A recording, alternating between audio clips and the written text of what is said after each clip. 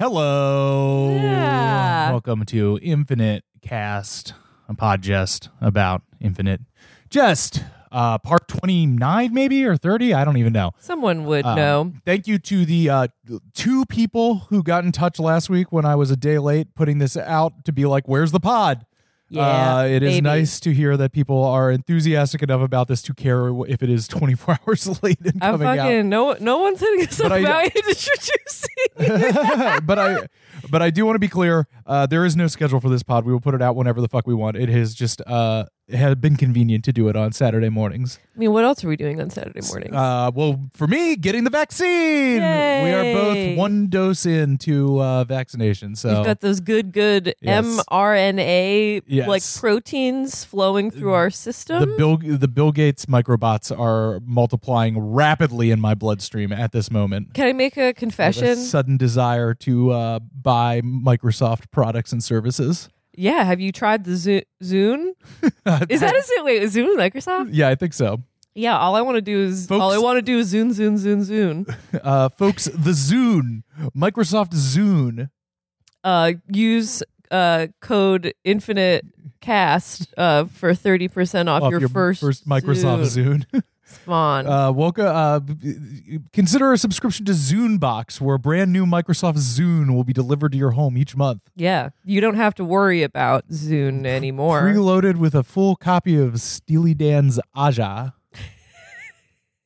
Wait, can I say that I love a sore vaccine arm? Do you love the sore vaccine I arm? love it. Do you want me to just give you a slight punch? No, it's got to be from the needle. It got to be a needle. It's got to be the needle. I mean, this. Can you just? Ooh, oh no! We're watching tennis and his shoe just fell off. Man's shoe just came off. Oh God! This MF shoe looks like a fan. Last week, in a interjection, I pointed out a beautiful pear trophy that somebody got at one of these tennis highlights clips. Yeah. Later, Molly looked up the pear trophy and saw it on a list of worst tennis trophies. Awful. Incorrect. The pear trophy is great. It's beautiful. Also listed in that list of worst tennis trophies, the beautiful ceramic cup given out at the Cincinnati Open. It's gorgeous. It's ceramic. It's Yeah. made of beautiful local cerams. Yeah, I hope you're proud, Bleacher Report, of what you did just to get a few measly clicks insulting these beautiful tennis cups that were worked on with craftsmanship and care. Yes. Whatever, man. Fuck you, Bleacher Report. Anyway, should we get into it? Yeah, we got to get into it. Okay, let's go. All right. First, a very short section, which is just the putative curriculum vitae of Helen P. Steepley. Okay. 36, 1.93 meters, 104 kilograms, and then AB and MJA. I don't know what either of those stand for, and we don't get an end note to find out. Great. 1 year at Time, graduate intern for the Newsmakers section. 16 months at Decade Magazine. Hottest and Nottest, a trends and style analysis column until Decade folded. 5 years at Southwest Annual, which is human interest, geriatric medical, personality, and tourism articles. 5 months at Newsweek. 11 small features on trends and entertainment until her executive editor, with whom she was in love, left Newsweek and took her with him. Then 1 year at Ladies' Day, personality and medical cosmetic features, some research firsthand, until 1 weekend when the executive editor reconciled with his wife and HPS got mugged and purse snatched on West 62nd and vowed never again to live in Manhattan. And then 15 months to present at Moment Magazine, Southwest Bureau, Erythema, Arizona, which is medical, soft sports, personality, and home entertainment trends reporting, masthead byline, contributing editor status. It's pretty good. Helen Steepley, of course, is Hugh's alter ego. Oh, okay, yes. From the Bureau of Unspecified Services. Right. Got to have a fake resume. All right, let's leave that where it is. Yeah, the purse snatching bit really makes it believable. Sure. All right. Thereafter, proceeding first to the Upper Brighton and now to the cooperative Back Bay Edge brownstone she had once lived in with Orrin and performed in with his father, and then passed on to Molly Notkin.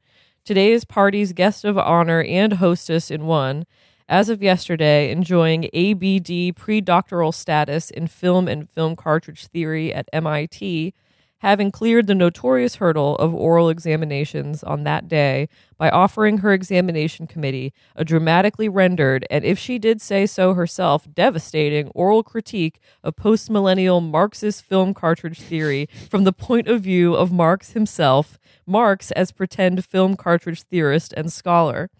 Still dressed as KM a day later, in celebration, the glued beard matted and pubic black, Homburg ordered direct from Wiesbaden, soot from a terribly obscure British souvenir filth shop. She has no idea that Joelle's been in a cage since YTSDB, has no idea what she and Jim Incandenza were even about for 21 months, whether they were lovers or what, whether Oren left because they were lovers or what, which takes us to endnote number 80. Oren Incandenza knew that Joelle Van Dyne and Dr. James O. Incandenza weren't lovers. Mrs. Avril Incandenza did not know that they weren't lovers, although by the time of Joelle's acquaintance with him, Jim wasn't in a position to be lovers with anybody, neurologically speaking. Mm-hmm. Though it's not clear to Joelle whether Avril even knew this, since Jim and Avril hadn't been intimate with each other, i.e. conjugally, for quite some time, though Jim hadn't known the precise reason why Avril was so sanguine about their not being intimate until the incident with the Volvo, where apparently Avril had been with someone, Oren would not say who or whether he knew who, in the Volvo, and had idly and disastrously, whether with unconscious intent or not, and presumably postcoitally idly written the person's first name in the steam of the steamed-up car window, which name had disappeared with the steam but had reappeared the next time the window had steamed up. Which had been when James had been driving to this very brownstone to shoot Joelle in the weird wobble-lensed maternal I'm so terribly sorry monologue scene of the last thing he'd done and then never showed her, and had ordered the cartridge's burial in the brass casket with him in the same testament in which he'd willed Joelle an absurd and addiction-enabling annuity, which Avril never have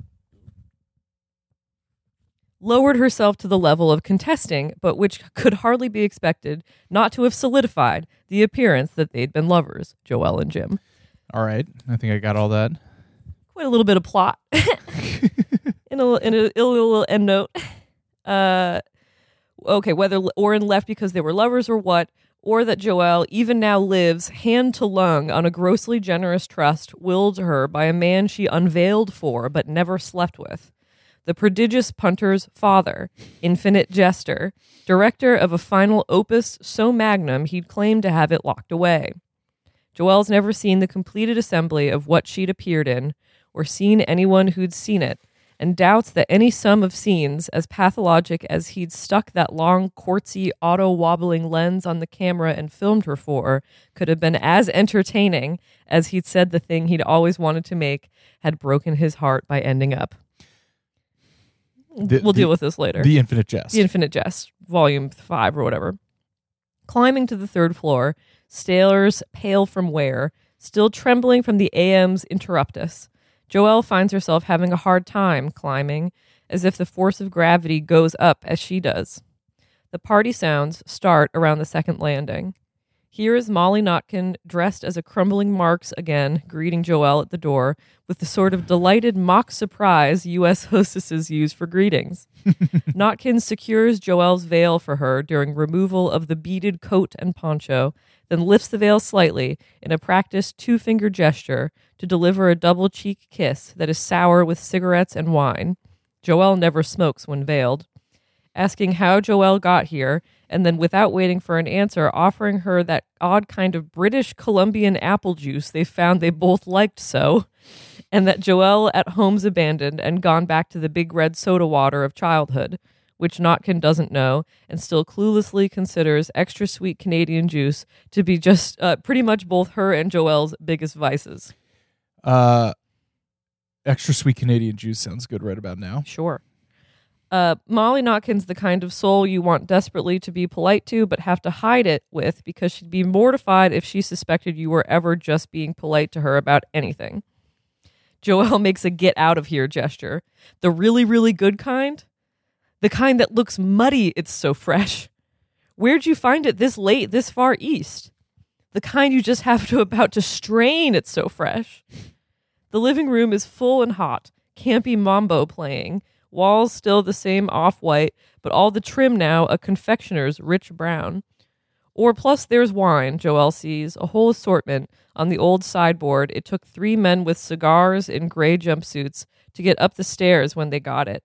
An assortment of bottles of different shapes and dim colors and different levels of what's inside. Molly Notkin has one dirty-nailed hand on Joelle's arm and one on the head of a chair of Maya Deren brooding avant-gardedly in vivid spun glass polymers. Remember the chair is shaped like directors? Mm-hmm. Okay, yes. And is telling Joelle about her orals in a party's near shout that will leave her hoarse well before this one's sad end.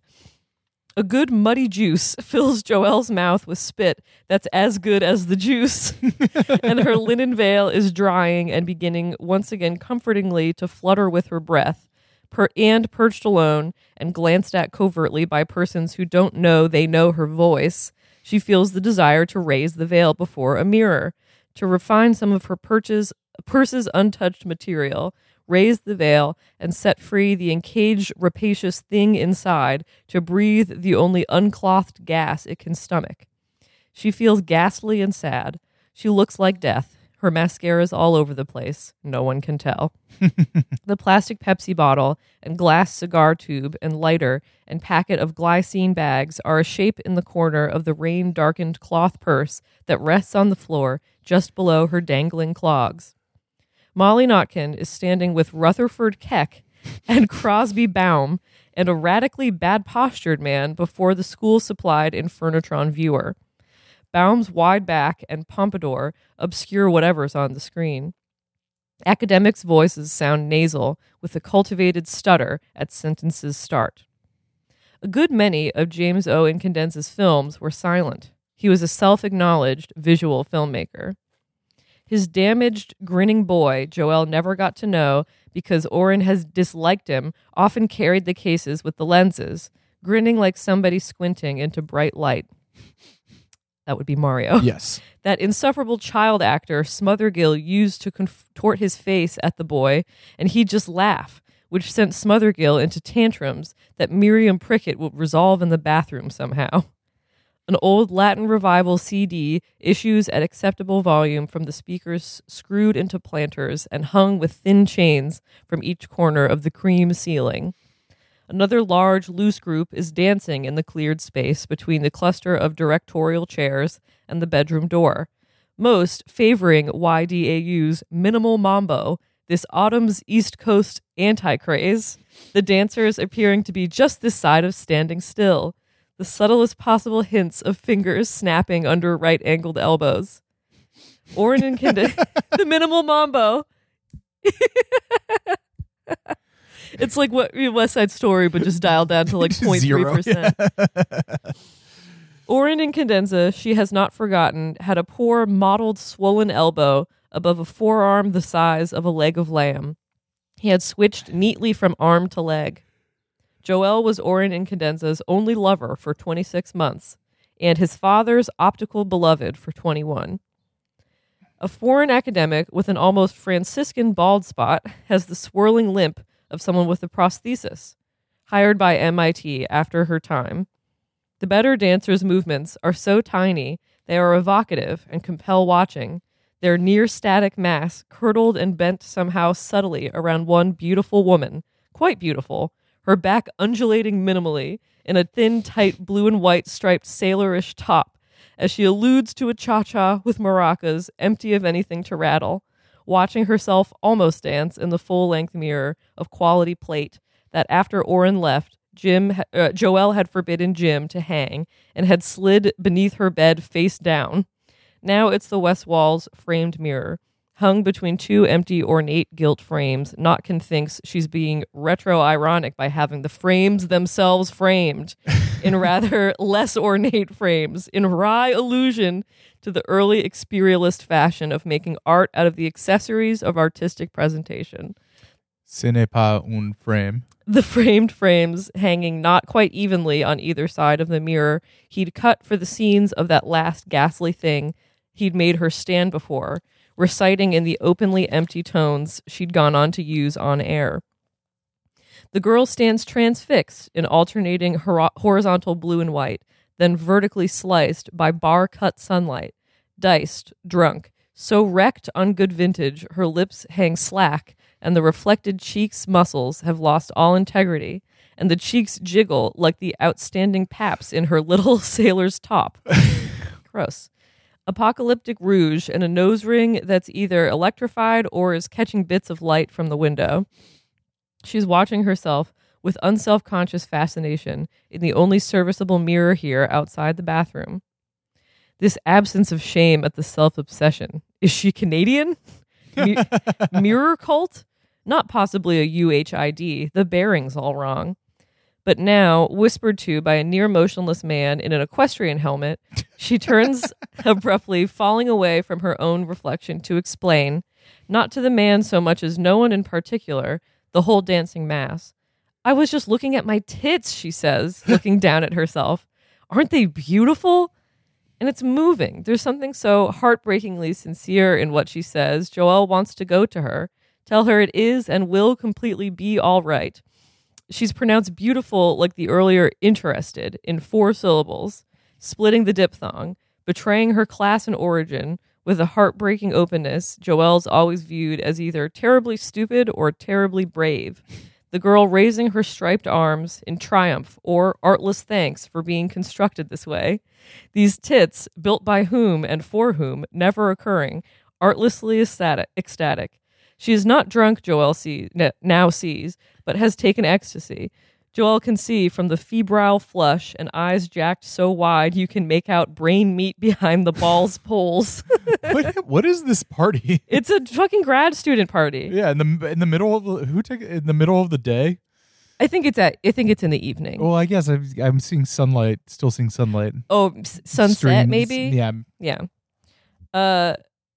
AKA X or MDMA, a beta something, an early synthetic, emotional acid, the love drug, so-called, big among the artistic young under, say, Bush and successors.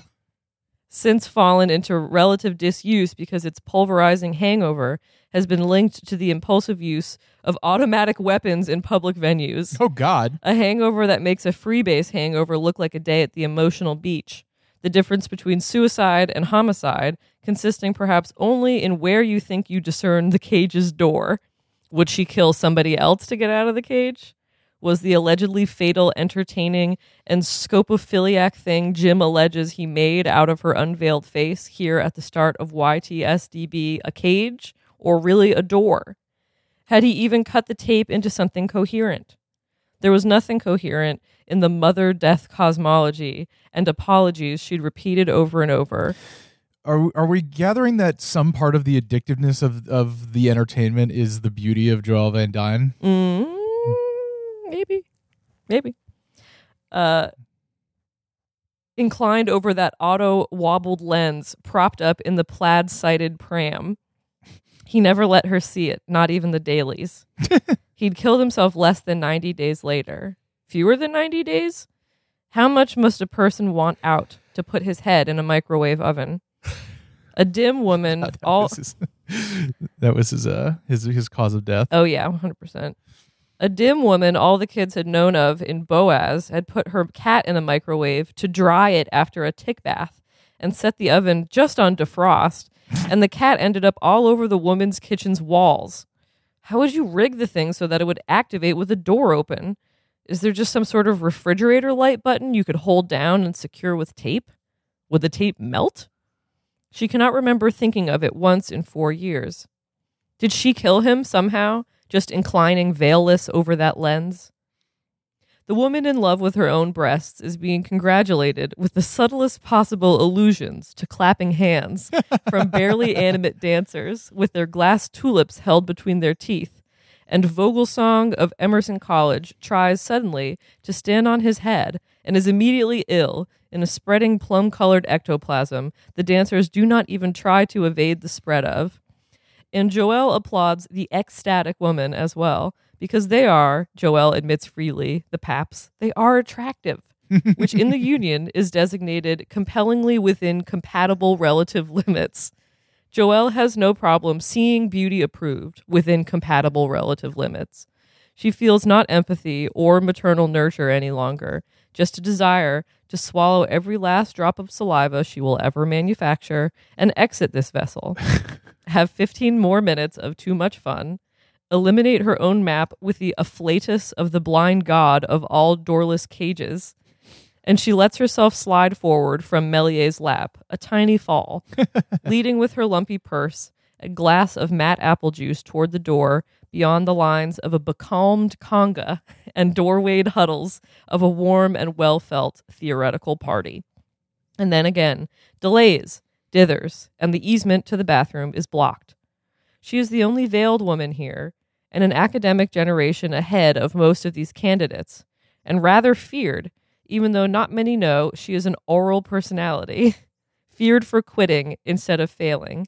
And because of the connection of the memory of Jim, and she is given a certain wide social berth, allowed to delay and orbit and stand unengaged at the fringes of shifting groups, obliquely glanced at, veil going concave at each in-breath, waiting with hip-shot nonchalance for the bathroom off the door of the bedroom to clear. Iacarino,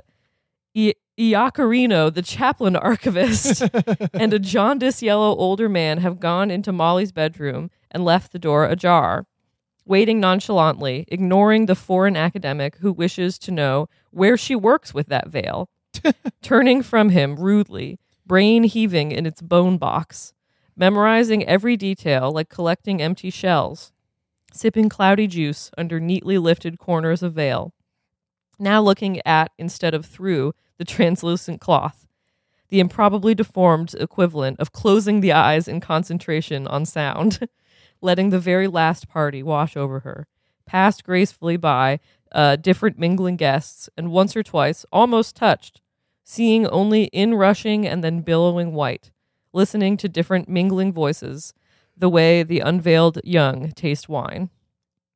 This is a technologically constituted space. These are all, I think, going to be quotes. Great. Thing opens tight on Remington in a hideous grandfatherly flannel suit. B&W, straight full frontal shot in this grainy B&W stuff Bouvier taught him to manipulate the f-stop to mimic that horrid old Super 8. Straight full frontal, staring past the camera. No attempt to disguise he's reading off a prompter, monotone and all, saying, "Few foreigners realize that the German term Berliner is also the Vulgate idiom for a common jelly donut, and thus that Kennedy's seminal Ich bin ein Berliner was greeted by the Teutonic crowds with a delight only apparently political, at which point he aims his thumb and finger at his own temple, at which point his TA doubles the focal length, so there's this giant," different quote, "I would die to defend your constitutional right to error, friend, but in this one case they used to be less beautiful, but then Rutherford said to quit sleeping face down. No, I'm saying that this whole thing, what you and I are discoursing within, is a technologically constituted space." "Du nous avons foi au poison." Something about a fish? Not poisson, poison. Oh, I think it's we have faith in poison, possibly like a Quebecois. How would you say poison fish in French? Poisson poisonné? I don't know. It's good cheese, but I've had better cheese. I've an experience that I find myself having semi-regularly. Mm-hmm. Main wearing, this is Kirby. Kirby here is in pain. He's been telling me about it, and now he'd like to tell you about it. Complete mystery why Eve Plum didn't show. It's known she'd re-upped for the part. The whole rest of them were there. Even Henderson and that Davis woman as Alice, who had to be wheeled out under nurse's care. My God. And Peter looking as if he'd eaten nothing but pastry for the past 40 years. Greg with that absurd hairpiece and snakeskin boots. Yes, but all the kids recognizable underneath somehow. This pre-digital insistence on continuity through time that was the project's whole magic and raison. You know this. You're currently on pre-digital phenomenology and Brady theory. And then, but now here's this entirely incongruous middle-aged black woman playing Jan. Do you get it? Is that a Brady Bunch? A Brady Bunch, like, remake? With, like, an interracial cast? Yeah. Degustibus non est disputandum. What does that mean? That's something in Latin. I don't know. Whatever. Disgustivus? Balls. An incongruous central blackness could have served to accentuate the terrible whiteness that had been in ineluct. The entire historical effect of a seminal program was horribly, horribly altered, terribly altered. Eisenstein and Kurosawa and Michaud walk into a bar. You know those mass market cartridges for the masses? The ones that are so bad they're somehow perversely good? This was worse than that. This is just Twitter. Yeah, this is Foster Wallace is succinctly predicting what it's like to scroll through film Hashtag Twitter. film Twitter. Hashtag film Twitter. So-called Phantom. The Brady Bunch remake is ruining my childhood by recasting they recasted it as a black Brady Bunch. I can't believe it. They should do a black Brady Bunch. Why not? Well, I guess it's basically what Blackish is. I think the thing is that they got all the same cast of the Brady Bunch in their extreme old age to keep playing their characters, but they replaced Jan with a middle-aged black woman for no reason, which is that's funnier. That's a funny idea. So-called Phantom, but real. I like this tennis boy with the Nutella jersey. Nutella's a good. That's a good merch. brand to rep. Yeah, I'll look into that. So-called Phantom, but real and mobile. First the spine, then not the spine, but the right eye socket. Then the old socket's fit as a fiddle, but the thumb doubles me over. It won't stay put. Fucks with the emulsion's gradient so that all the tesseract's angles appear to be right-angled, except in... So what I did, I sat right up next to him, you see. So in a sense, he didn't have room to stalk or draw a bead. Keck had said they needed a good 10M, so I cocked the hat just ever so slightly, like so. Just cocked it over to the side, like so, and sat down practically on the man's knee. Asked him after his show carp. He keeps pedigreed carp, and of course you can imagine what. More interesting issue from a Heideggerian perspective is a priori, whether space as a concept is inframed by technology as a concept. It has a mobile cunning, a kind of wraith or phantom-like, because they're emotionally more labile at that stage. So get dentures, she said. So get dentures? Who shot the incision? Who did the cinematography on the incision? Way it can be more like film qua film. Comstock says if it even exists, it has to be something more like an aesthetic pharmaceutical. Some beastly post-annual scopophiliacal vector, super subliminals and that, some kind of abstractable hypnosis, an optical dopamine cue, a recorded delusion. Duquette says he's lost contact with 3 colleagues. He said a good bit of Berkeley isn't answering their phone. Okay. I don't think anyone here would dispute that they're absolutely fetching tits, Melinda. Melinda. We had blinis with caviar. There were tartines. We had sweetbreads in mushroom cream sauce. He said it was all on him. He said he was treating. There was roast artichoke topped with a sort of sly aioli, mutton stuffed with foie gras, double chocolate rum cake. This sounds like a very heavy meal, but I would like to eat it. 7 kinds of cheese, a kiwi glacé, and brandy and snifters you needed 2 hands to swirl. That coke-addled fag in his Morris Mini. The prosthetic film scholar. Fans do not begin to keep it all in the great convexity. It creeps back in. What goes around, it comes back around. This your nation refuses to learn. It will keep creeping back in. You cannot give away your filth and prevent all creepage, no? Filth, by its very nature, is a thing that is creeping always back. Me, I can remember when your Charles was cafe with cream. Now look at it. It is the Blue River. You have a river outside you that is robin's egg blue. I think you mean great concavity, Alain.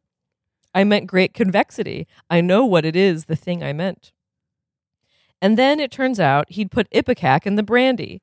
It was the most horrible thing you've ever seen. Oh, God. Still want that meal? Everyone all over, spouting like whales. I'd heard the term projectile vomiting, but I never thought that you could aim. The pressure was such that you could aim. And out come his grad technicians from under the tablecloths like overhang, and he pulls out a canvas chair and clapper and begins filming the whole staggering, spouting, groaning. This ultimate cartridge as ecstatic death rumor's been going around like a lazy toilet since Dishmaster, for Christ's sake. Simply make inquiries, mention some obscure foundation grant, obtain the thing through whatever shade of market the thing's alleged to be out in. Have a look. See that it's doubtless just high-concept erotica, or an hour of rotating whorls, or something like Lake Makavajev, something that's only entertaining after it's over on reflection. The striated parallelogram of PM sunlight is elongating in transit along the co-op's eastern wall, over bottle-laden sideboard and glass cabinet of antique editing equipment and louvered vent, and shelves of art cartridges in their dull black and dun cases. The mole-studded man in the equestrian helmet is either winking at her or has a tic. There's the pre-suicide's classic longing. Sit down 1 second. I want to tell you everything. My name is Joelle Van Dyne, Dutch-Irish, and I was reared on family land east of Shiny Prize, Kentucky, the only child of a low-pH chemist and his second wife. I now have no accent except under stress. I'm 1.7 meters tall and weigh 48 kilograms. I occupy space and have mass. I breathe in and breathe out. Joelle had never before today been conscious of the sustained volition required to just breathe in and breathe out, her veil recessing into nose and rounded mouth, and then bowing out slightly like curtains over an open pane. Convexity. Concavity. Convexity. Concavity, damn your eyes. Yes? Could we perhaps pause there Sure. for this week? Yeah. Just because we're at 30 minutes. Perfect. And Shit's about to get crazy. And I think that, after that segment of all the quotes is a good place to stop. Well, there are more, but yes. And I don't want, I just don't want to go long today because we have other stuff to do. But yes, that bit of the quotes is very funny. And it just a very well, you're absolutely right that is exactly what scrolling through Twitter, especially one of the days where everybody's trying to digest takes on a movie or something that just came out. God, I think one of the chavos said this, but maybe not. I think it was about whenever somebody important dies on Twitter, it's like be watching 100 people try to shove the same turd down at one toilet, which I guess is. It's very specifically accurate of Twitter, but it is also, I think, a fairly universal experience of that thing that you sometimes encounter, and sometimes encounter at parties, of everybody trying to have the same opinion at the same time. Sure. Or try to lodge an opinion on the same thing at the same time, or participate in the same conversation at the same time when perhaps. And I'm often guilty of this as well, but perhaps a thing simply does not need that many participants or takes or opinions. Are like assholes. Yeah, that's true. Everyone has one. Yes. And no one wants to talk to and one. No one wants to hear it. Yeah, the like grad school academia thing is very painful. Yes. But everyone there seems to be having fun. I like the detail that it's specifically like everyone's getting fucked up on red wine, which is again such a grad school party kind of thing. Not that they've ever been to a grad school that's why party. the person on ecstasy stood out to me as being like, what? Well, this is incongruous. Oh, here. see, I think that's a perfect bit to do ecstasy at a grad school film cartridge party celebrating someone's oral PhD. dissertation. That is funny. That's a good bit. I love to do ecstasy as a bit. Candy flipping as a bit. The alleging that ecstasy hangovers cause mass shootings does not make any sense. I feel like that was the line on ecstasy in the 90s. I remember watching some ecstasy panic videos in like my drug ed class, and I think people were very concerned about it then. And I remember the line on ecstasy always being. I feel like this is like the fourth time I've talked about ecstasy on a podcast like this week. Oh God, that's fine. That you would do it and it would make you feel great, but then it would like burn out your pleasure receptors. You would never be happy again. It'd make it impossible to be happy ever again. I do. I that think was like the dare to keep kids off drugs line on ecstasy. There was a video that we watched in health class in high school, or maybe even middle school, that I think it was someone who ended up killing herself because she had done ecstasy, and then it made her so depressed. Yes. But have I said this on air? There was a very formative magazine for me was Girls Life magazine. I think you've talked about Girls Life on one of the pods, but go off, Queen. Well, I just remember very clearly. Every girl has a life. Has a life, yeah. It was an article that was like a cautionary tale about ecstasy, and it was a girl who did it when she was, a young teen for the first time, and she was nervous, and everyone was like, drink a lot of water because you'll get dehydrated, and she drank too much water and died and flushed all the sodium out of her system and died. Like, but I remember reading that and being like, done this bit before, like the hold your wee for a wee thing. Remember that person who died of water poisoning? Yeah. Well, she died. I think she ruptured something and got infected. No, I thought it was like basically like I don't know. Oh yeah, I forget what the deal was with that. That's a list of unusual deaths. Yes.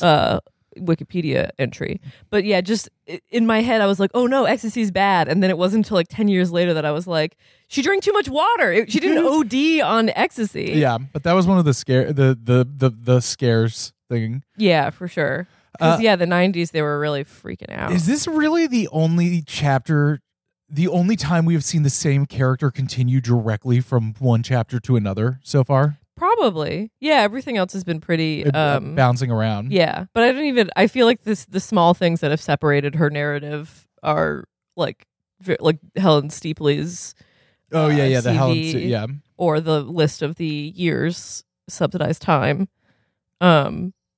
Yeah, this is probably one of the longest continued scenes so far as Joelle. The walk to the... I really did not expect it to continue to being Joelle when you started reading today. So wait, let's briefly talk about the thing that she was talking about that she was in. That was the last thing that Jim ever made. Yeah. So wait, I thought that the last thing that he made was that he died working on it in one of the versions of Infinite Jest. I mean, I think this is where it starts getting into, like, at least when I've looked online, like, it's not confirmed, like, this is still all theoretical, but the idea being that he made Infinite Jest last, he killed himself less than 90 days later. Joelle was in it. She was unveiled. It was with a lens that mimicked a wobbly, blurry lens that mimics being like a newborn baby. Okay. And the camera's in a pram, and Joelle's looking down and apologizing over and over to the camera. Okay. And that this might be, it's once again not confirmed, but might be the Infinite Jest. That is a sense of what the Infinite Jest is. Yeah. And that's something that is so compelling that it's impossible to look away from. That being a baby and having your beautiful mother apologize to you. Yeah. I get it. That sounds very vaguely ASMR-y. Right, which isn't that what people want now? I guess. I mean, that is one of the biggest fantasies of modern life is being baby. Yeah, just being going back into like a womb-like state. Yes, just being a baby drinking coffee. All the entertainment, all the like drugs. Like I feel like it's not a coincidence that I feel like, I know obviously opiates are a huge problem, yes. but I think low key benzos might actually be as much of a problem as well. Yeah. Well, I mean, that is the fantasy of obliterating consciousness so much that you can actually murder your anxiety. And go back to the last time in your life when you had no problems. Yeah, which is being a tiny baby with your beautiful mother apologizing. With your beautiful mother, yeah. Sorry you were born. Sorry basically. You were born. Oof. I get that's pretty good. That's compelling. Yeah, a compelling. Isn't that what everyone wants? For mommy to apologize. For mommy to, because bringing you in for the curse of life. The joke of life is I didn't ask to be born, right? But here you are existing. Now I gotta send all these emails and like pay bills and shit. Fuck. There's a really good book that I read recently called Breasts and Eggs, and which is, I know, good book title, right? Yeah. Japanese woman writer. I'm blanking on the name. But one of the like main problems in the novel is the idea of like how is it cruel to have kids? Not from a environmental standpoint, societal standpoint, but from a consent standpoint. but from a consent standpoint, and from a are you doing something bad by giving birth to a person who might suffer and probably will? Yes, and it was an interesting exploration of that I do feel like Infinite Jest is touching Having on. a child is basically the ultimate act of selfishness, but it's also necessary, and love and important. Mieko Kawakami wrote Breasts and Eggs. Highly recommend. I like to think of having kids as more of like the look. I had to deal with this shit. Now you have to deal with this shit too. Your hazing existence. Yes, I do. Like, I wonder if maybe David is picking up on something, is that you can raise your kid however you want. Yeah. You can do whatever you want, but you should at some point, maybe once they've reached some level of maturity, apologize. yes, And be probably like, should. try to negate somehow the essential selfishness of having a kid. Yeah, but probably not until they're in their 20s, because if you do that too early, you're going to give them like a complex or something. You're going to give them a complex no matter what. Well, that's true, but you're going to add to the whatever complex you're complex. giving them. Yeah. But yeah, if like once you're like kind of post college age, like once you're like post 22, if your parents just called you up one day and was like, "Hey, look, man, I'm sorry."